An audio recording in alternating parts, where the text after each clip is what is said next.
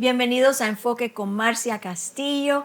En este episodio tenemos nuevamente a nuestro invitado, el pastor Luis Díaz. Y la semana pasada estuvimos hablando de este tópico, investigando la inteligencia artificial, AI.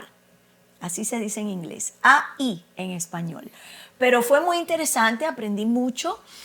Y creo que ustedes también. Y hoy vamos a continuar con este tópico. Así es que, pastor, sin más, sin ningún preámbulo, bienvenido nuevamente. Gracias por estar aquí. Qué interesante que puedas hablarnos de este tópico tan importante. La gente tiene muchas preguntas y muchas veces no sabemos a dónde ir porque hay tanta información en las redes sociales y tanta información errónea que qué bueno que Dios levanta a sus hijos, sus ministros, para traer esto bajo el contexto bíblico y verdaderamente lo que está pasando. ¿Qué me dices de esto? ¿Qué te dice la gente, pastor, cuando oye esto? Nuevamente, gracias por la invitación y esperamos que la audiencia sea bendecida y queremos que le deje a otras personas saber, no solamente de este tópico, sino de enfoque, que esto trae varias enseñanzas de varios tópicos de interés que ya están pregrabados anteriormente, que ya usted tiene un archivo, sí, un file, y yo le sugiero que vaya y aprenda y va a ser de bendición.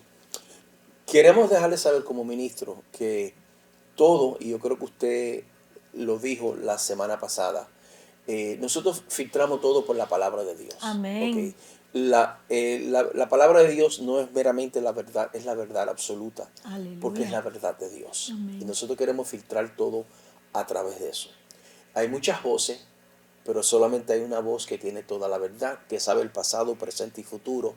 Y podemos poner nuestro dinero sobre eso. You can bank on it.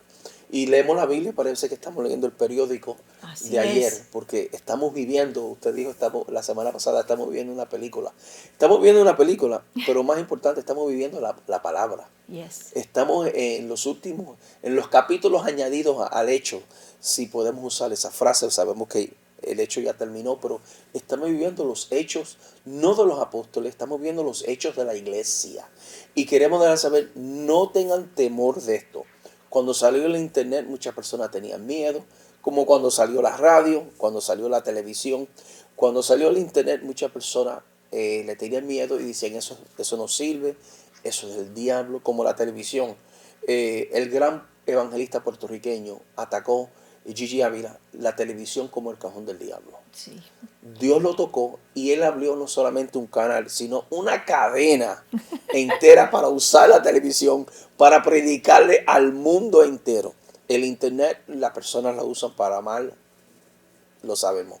Pero también lo podemos usar para bien, especialmente para el Evangelio de Cristo, como se está usando aquí en Enfoque, para predicar la palabra. Y AI, sabemos que siempre las personas pueden usar estas cosas para mal y las van a usar para mal, pero ¿cómo lo podemos usar nosotros para bien y no tenerle miedo? Amén. Temor. Estaba pensando cuando estabas hablando, pastor, que las letras cuando comenzó el internet era www y eso era lo que te llevaba a la dirección que queríamos ver. Pero esa letra en hebreo es la letra Vav y su valor numérico es 6. Entonces, yo prediqué de esto, tengo una serie de hace muchos años atrás, que por supuesto ya todo eso pasó, quedó atrás porque ha habido tanta innovación, ¿no? Pero esa serie se llama Ubícate y cómo hablamos de que www habla del 666. Ese número que le tenemos así como que habla del número del hombre, pero también es el número que habla del enemigo. Y tienes mucha razón. Se puede usar para hacer muchas cosas malas, pero también muchas cosas buenas. Y es por eso que estamos trayendo toda esta información para que el pueblo de Dios esté informado correctamente, basado en la verdad absoluta de la palabra de Dios y que sin temor usemos lo que está en nuestras manos para la predicación del Evangelio. Amén. Así es que eso está buenísimo. Hablamos la semana pasada de cómo los teléfonos inteligentes... Esa palabra es muy importante. ¿Cuál? Inteligente, porque así que los smartphones, Sí. teléfono inteligente. Sí. Y ahí vemos que es una inteligencia artificial. Y las personas, aunque hoy estamos hablando del AI, no sabemos que ya tenemos estos teléfonos, ¿cuánto hace? Más de 10 años. Oh, sí. Teléfono inteligente. Sí. Y lo estás usando ya. Las personas que dicen que le tienen miedo, es que ya tú lo estás usando. Y me imagino que depende mucho de eso. Y ahí pone la agenda. Y ahí pone, yo tengo la agenda que tenía que estar hoy aquí a tal hora para prepararme. Y para las próximas semanas. Y está en el teléfono. Recibo cosas en mi teléfono, recibo correo electrónico y envío. Y usted habló de esto la semana pasada. Y así se llama. Y la palabra smart es inteligente, pero tiene un significado. Las siglas implica algo en inglés que tiene que ver con computadora, inteligente, etcétera, etcétera. Por eso se llaman smartphones. Si usted no vio el episodio de la semana pasada, anterior a este, yo le recomiendo que se tome 30 minutos y escuche todo lo que este hombre de Dios nos enseñó y habló, porque está tremendo, muy impactante. Ahora, dígame una cosa, pastor. ¿Hay una conexión entre la inteligencia artificial o los teléfonos y los televisores inteligentes? ¿Me puedes decir? Porque eso lo tenemos conectado. Inclusive se dice por ahí que aunque el televisor esté apagado, que nos pueden ver. O sea que usted está en su pijama tomándose un té por la noche y hay alguien en algún lugar del universo que lo puede ver. Sí. ¿Qué me puedes decir de esto, pastor? Bueno, yo fui a comprar un televisor los otros días porque el que tenía era nieto de un dinosaurio. Y ya no sabía nada, ya hasta aquí llegó. Fui a comprar uno y quise comprar uno moderno, pero le dije a la persona, no quiero un Smart TV. Okay, no quiero con cámara, quiero un TV moderno, quiero que pueda tener cable, etcétera. Y me la vendieron. Tuve que setearlo, chévere. Pero hay personas que compran, y si lo compran, gloria a Dios, ya usted es un televisor inteligente. Y el televisor inteligente tiene una cámara, número uno, y la cámara está viendo hacia usted. Tiene audio, y usted escucha, pero también tiene micrófono. Entonces, y cada cosa que usted ve se queda grabada. Saben lo que usted está viendo, lo que a usted le gusta y lo que a usted no le gusta. Yo tengo un televisor que no es smart, pero si veo algo en Netflix y a mí me gusta acción y historia, soy un historiador, me gustan cosas de historia. La próxima vez que voy a Netflix, y no es un televisor smart, pero Netflix ya tiene un algoritmo mío. Dice, Luis, quizás estas otras películas de historia te gustarían. Que es lo tuyo, chica. Haciendo recomendaciones. Qué atrevido. Sí, pero como usted dice, el Smart TV te puede grabar, puede verte. Y para mí yo creo que es peligroso. Y sabe todo lo que está viendo. Por eso es que hoy, inmediatamente cuando alguien ve el presidente habló, ya ellos saben cuántas personas vieron al presidente. Uh-huh. Porque nuestros televisores, aun los que no son inteligentes, por el cable, cuando usted va a un canal, ya está grabando. No está grabando usted, pero se quedó un archivo que usted vio esa película o que vio al presidente hablar. Dicen 19 millones de personas vieron al presidente. Y ya los ratings salen al minuto. Antes el rating eran 3 o 4 días después. Ya salen al minuto. ¿Por qué? Porque saben.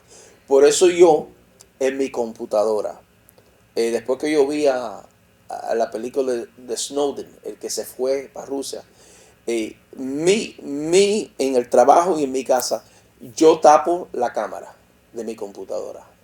Lo aprendí de Snowden en la película de él, que él trabajó con la CIA. Y yo pongo un papelito y tapo la cámara. Cuando termino, yo apago la computadora y, esto es una palabra bien boricua, la desenchuflo. La desconecto. La desconecta. Le quito el chucho. Okay. Y la cierro. Porque aunque esté apagada, si está conectada, enchuflada, todavía sabe que el gobierno, la CIA, puede todavía encenderla. Claro. Especialmente si está abierta y la cámara, la CIA y otro, la NSA, pueden encender esa cámara. Esto parece película. Parece algo de una película de Tom Cruise que estuvimos hablando la semana pasada, de Misión Imposible. Sí. Pero vivimos en un mundo tan real. Entonces usted se tiene que cuidar de su computadora y de su televisión. No estoy diciendo que la tire por la ventana porque a lo mejor le costó $1,000, pero que tenga mucha precaución, precaution, porque ese es el mundo que vivimos. Y ya el gobierno sabe más de usted de lo que usted piensa, porque estamos en días finales. Yo diría que lo saben todo. Yo recuerdo hace 2 años, justo antes de la pandemia, estábamos mi esposo y yo celebrando nuestro cumpleaños y fuimos en un crucero. Y por lo general, cuando tú sales, tienes que enseñar el pasaporte, tenían que mirarte, que tú eras la persona que se estaba bajando del barco, bla, bla, bla.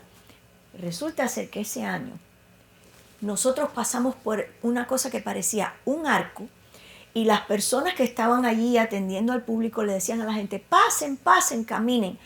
En nuestra mente había que parar, mirar aquel arco y sabíamos que hacía algo, pero ni siquiera eso. Simplemente con tú pasar por ese arco que estaba en la salida, la computadora tenía fotografía, podía identificar, hizo exacto, o sea que tiene habilidad de hacer reconocimiento facial y dejarle saber a la computadora del barco, Marcia salió del barco. Y aquello a mí me impactó tanto, imagínate, saliendo de ese barco ya estaba la pandemia comenzando. Yo dije, se va a acabar el mundo. Estamos al final, porque es que tenemos que ser condicionados para vivir en un mundo donde estos avances están tomando lugar así, pero tan rápido, ¿verdad que sí? Ahora que usted dice, hay muchas cosas que en el mundo secular están mirando hacia el 2030. Sí. El 2030, para el mundo secular, esperan un reset, o sea, vamos a rehacer las cosas. Uh-huh. Vamos a empujar un botón y empezar de nuevo. Esperan cambio en el mundo financiero, en el mundo de propiedad, si usted va a ser dueño de propiedad o no, en el mundo de AI, de inteligencia artificial. Y esperan que si esto sigue y la inteligencia artificial toma el trabajo en lugar de varios trabajadores, ¿dónde va a ir un mundo si 70% en el mundo se quedan sin trabajo porque el AI, la inteligencia artificial lo está haciendo todo? Va a ser algo bien cruel, porque sí hay personas que inventan esta computadora y ganan muy buen dinero. Sí. Pero entonces esa computadora y este sistema le quita el trabajo a alguno. Por ejemplo, entre más usted va a, estoy hablando de una tienda local, el Publix, menos cajeras hay y más que sí. automáticamente. Sí. Y ellos te pesan el banana sí. y te dicen cuánto vale y te dicen cuánto costó.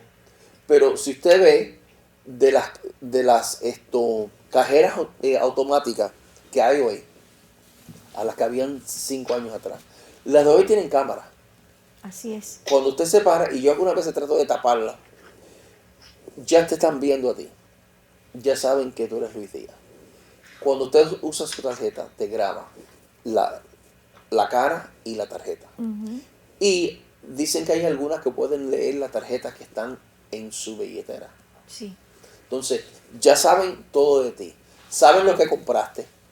Saben tu rostro. Te hicieron el reconocimiento del rostro. Y eso se queda grabado. Pero también hay una persona, quizás una madre soltera, con 2 niños, que ese era su trabajo. Ahí se ganaba el pan de cada día. Ya esa persona no existe. Ya ese trabajo para esa persona no existe. Porque una máquina tomó su lugar. Y si hay 3 de esas máquinas, son 3 cajeras menos. Y yo lo que veo también es el aceleramiento hacia el cumplimiento de la palabra, donde se nos dijo claramente que el sistema del anticristo era un sistema de control, un control absoluto, donde saben... Y mundialmente. Mundial, es global. y saben dónde estás en todo momento, qué consumes, qué enfermedades puede tener una persona. Yo recuerdo hace unos años atrás que visité Colombia y fui a una parte remota de Colombia. Las casas en ese lugar eran muy, muy pobres. Pero me di cuenta de algo muy peculiar. Aunque vivían en unos lugares muy pobres, sus casas eran muy pobres, todo el mundo en ese lugar tenía un plato digital para el cable, para ver televisión, y todo el mundo tenía teléfonos inteligentes. O sea, tenían el ¿cómo se dice? Ay, ahora se me fue la palabra. Parecía algo así. Eso. El dish. El dish. El plato. Un sí. plato. Un Que plato. antes era la parabólica inmensa y Pero ahora ya, es un platico. Exacto. Pero me di cuenta y dije, Dios mío, hasta en estos lugares. O sea, es un sistema que se nos ha introducido en ese sistema. Hemos sido, simple y llanamente, no sabemos, hablamos de esto también, de cómo estas generaciones nuevas o más jóvenes no saben funcionar sin la inteligencia artificial y cómo esto es como una plaga que se va extendiendo. Es buenísimo tener el GPS, es buenísimo llegar y hacer así que las luces de tu casa the clapper, ¿te acuerdas? Sí, sí. Las luces, pero detrás de todo eso hay una agenda que nosotros no podemos ignorar y es una agenda siniestra que el corazón de esa agenda es en contra de lo que Dios más ama, usted y yo. Y eso que estás hablando de que son 3 cajeras que ya no tienen su trabajo, ¿a dónde vamos a ir? ¿Qué vamos a hacer? Es algo siniestro, es algo terrible. Sí, sí. Mire, estuve enseñando esto en la iglesia donde yo asisto, que soy maestro y pastor asociado en la área de aquí metropolitana de Miami. Y después de la segunda parte, porque fueron 2 partes, y después que terminé lo abrí a pregunta y contesta y a testimonio. Y una hermana me dijo, acabo de venir de un estado, no sé si era Missouri o Kansas, y estuve con, creo que fue mi hija. Fui a un restaurante. Estuvimos esperando la mesera. Nos llega un robot. Hablamos con el robot. El robot habló con nosotros. Le pedimos el menú, nos dio el menú. Ordenamos la comida. Dios mío. Entonces, lo único que no me gustó es que si soy yo y me quiero enojar con la mesera, me tengo que enojar con un robot. Pero un trabajo de una persona que ya no existe. Exacto. Y ese robot, mientras está ahí, está mirando a uno, está tomando fotos de uno, está grabando a uno, el rostro, Sí. lo que hablamos de esto, Reconocimiento facial. facial. Y bueno, yo no sabía que porque usualmente en Estados Unidos lo primero que pasa es en las 2 costas, o en Los Ángeles o en Nueva York. Uh-huh. Y el centro del país un poco más conservador. Uh-huh. Y ella estuvo en el centro del país, Estados Unidos, y ella dijo, Pastor Díaz, mi mesera era un robot. Dios mío. Entonces, empezó con cosas bien leves. No sé, las hermanas que tienen en su casa el platito que le barre. el platito ese que... Eso es una computadora y el plato ve cuando hay la pata de una mesa y ya está programado. Eso es inteligencia artificial. Absolutamente. Y muchos de esos platos también graban, porque ahora han ido a otro nivel. Y te limpian bien lindo y te grabaron todo lo que usted estaba hablando y ahí se queda. Lo vemos en todas las áreas. Ahora, sí, porque hablamos de que no tengan miedo. Vamos a hablar de las cosas buenas. Yo creo que la inteligencia artificial en el área de la medicina, para curar o cuando los doctores lo usan con robots para hacer ciertas operaciones. Los cirujanos están entrando en lugares que es bien difícil entrar comúnmente con su cuchillo de cirujano. Por ejemplo, la próstata de un hombre. Pero con los robots nuevos que hay, Uh-huh. ellos pueden entrar.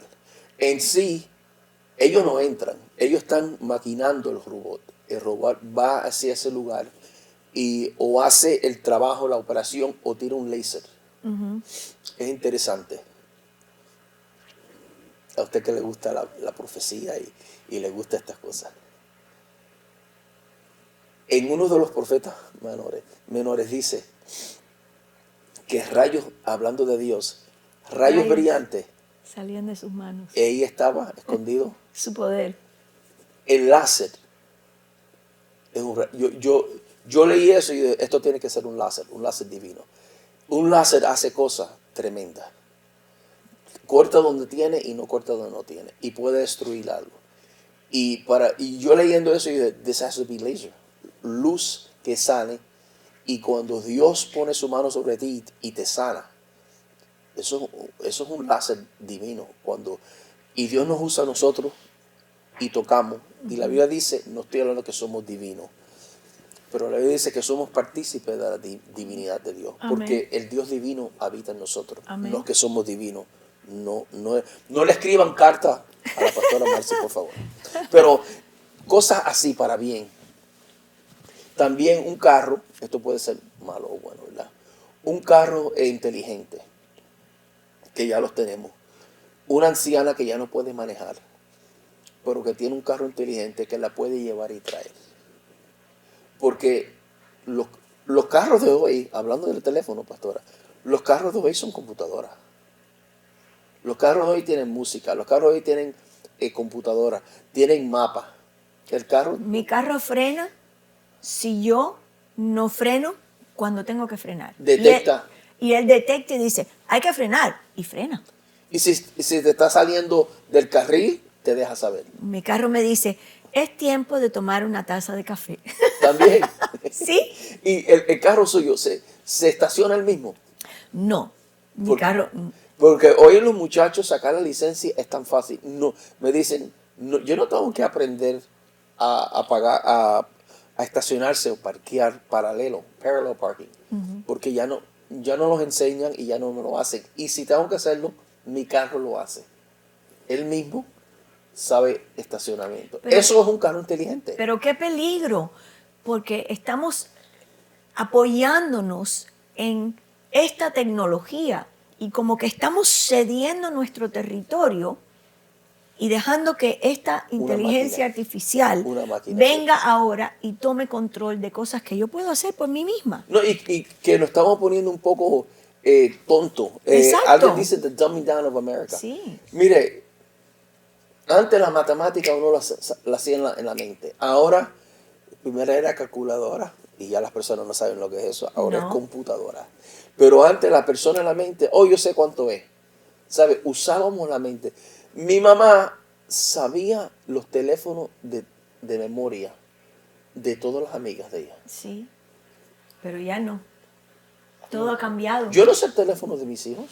Yo lo tengo grabado ahí, programado. Exacto. Pero si yo pierdo el teléfono para yo llamar a mi hija, llamar al 911, que busquen a tal persona en Homestead a ver dónde está. Por eso es tan importante,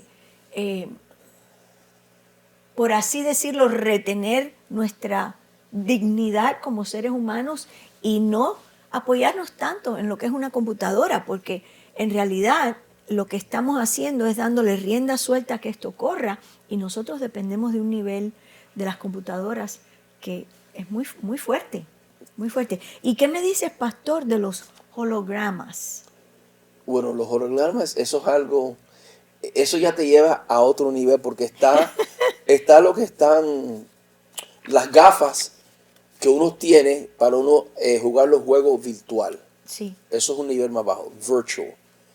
Y usted ve a la gente haciendo cosas y es que ellos ven ahí las personas en las gafas inteligentes.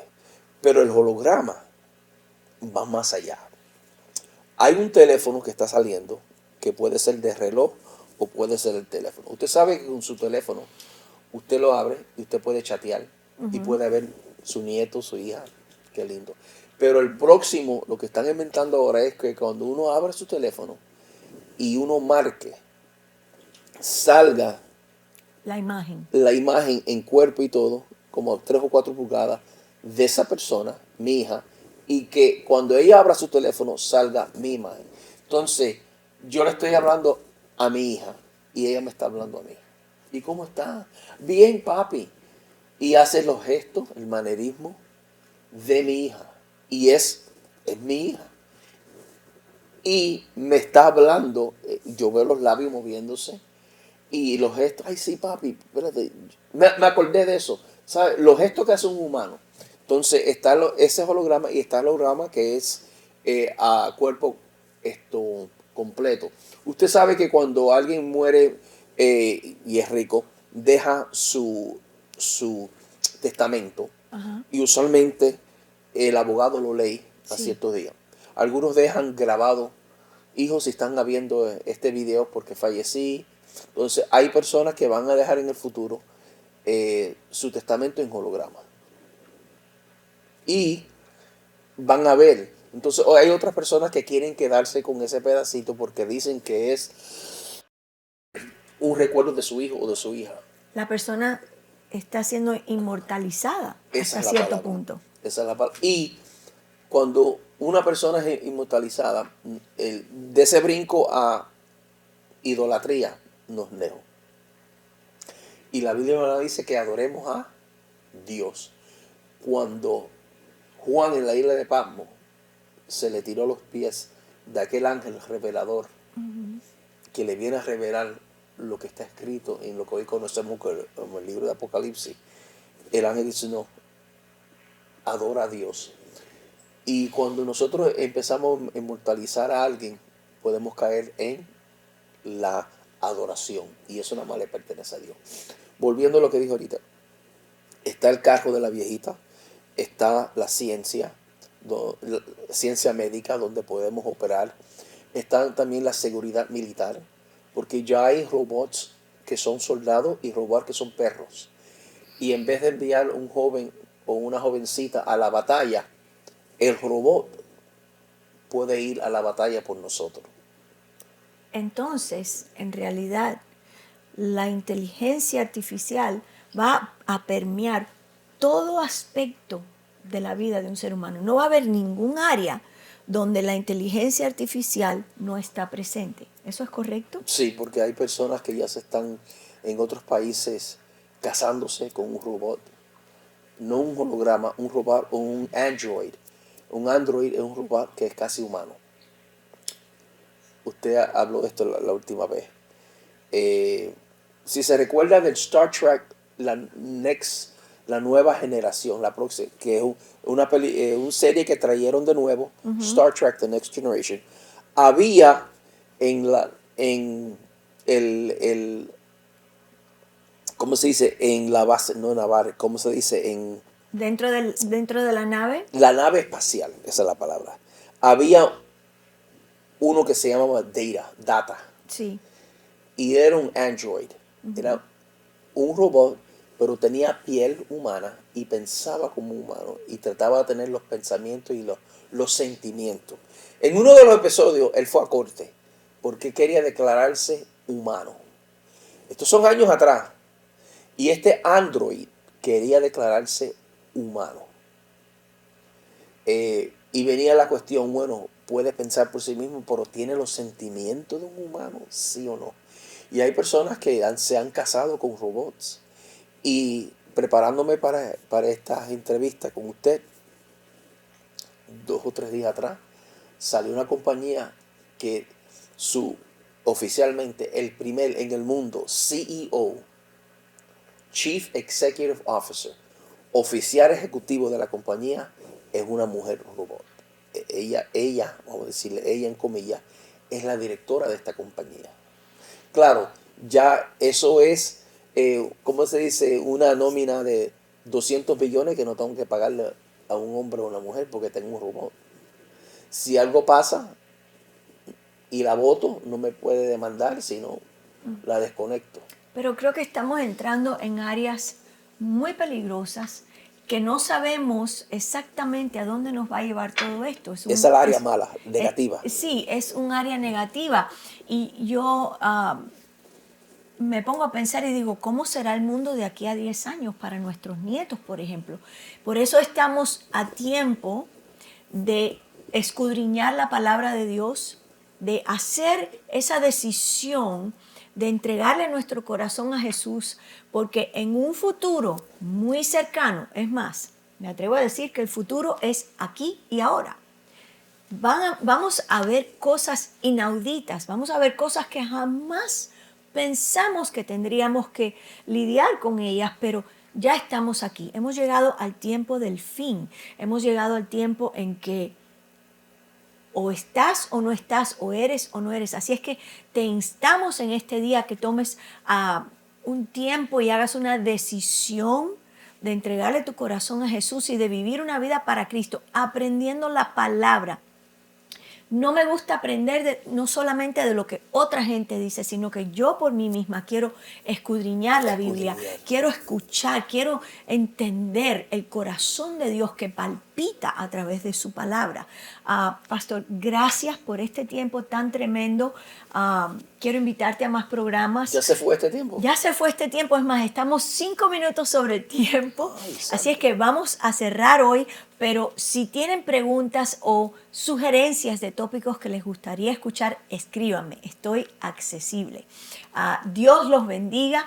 Gracias al Señor por este siervo de Dios que nos acompaña hoy. Qué tremendo tópico, qué relevante, qué necesario es esto. Gracias por estudiar, por entregarle tu vida y tu tiempo al Señor, porque hace una diferencia muy grande. Amén. Así es que nos vemos el próximo lunes. Dios te bendiga.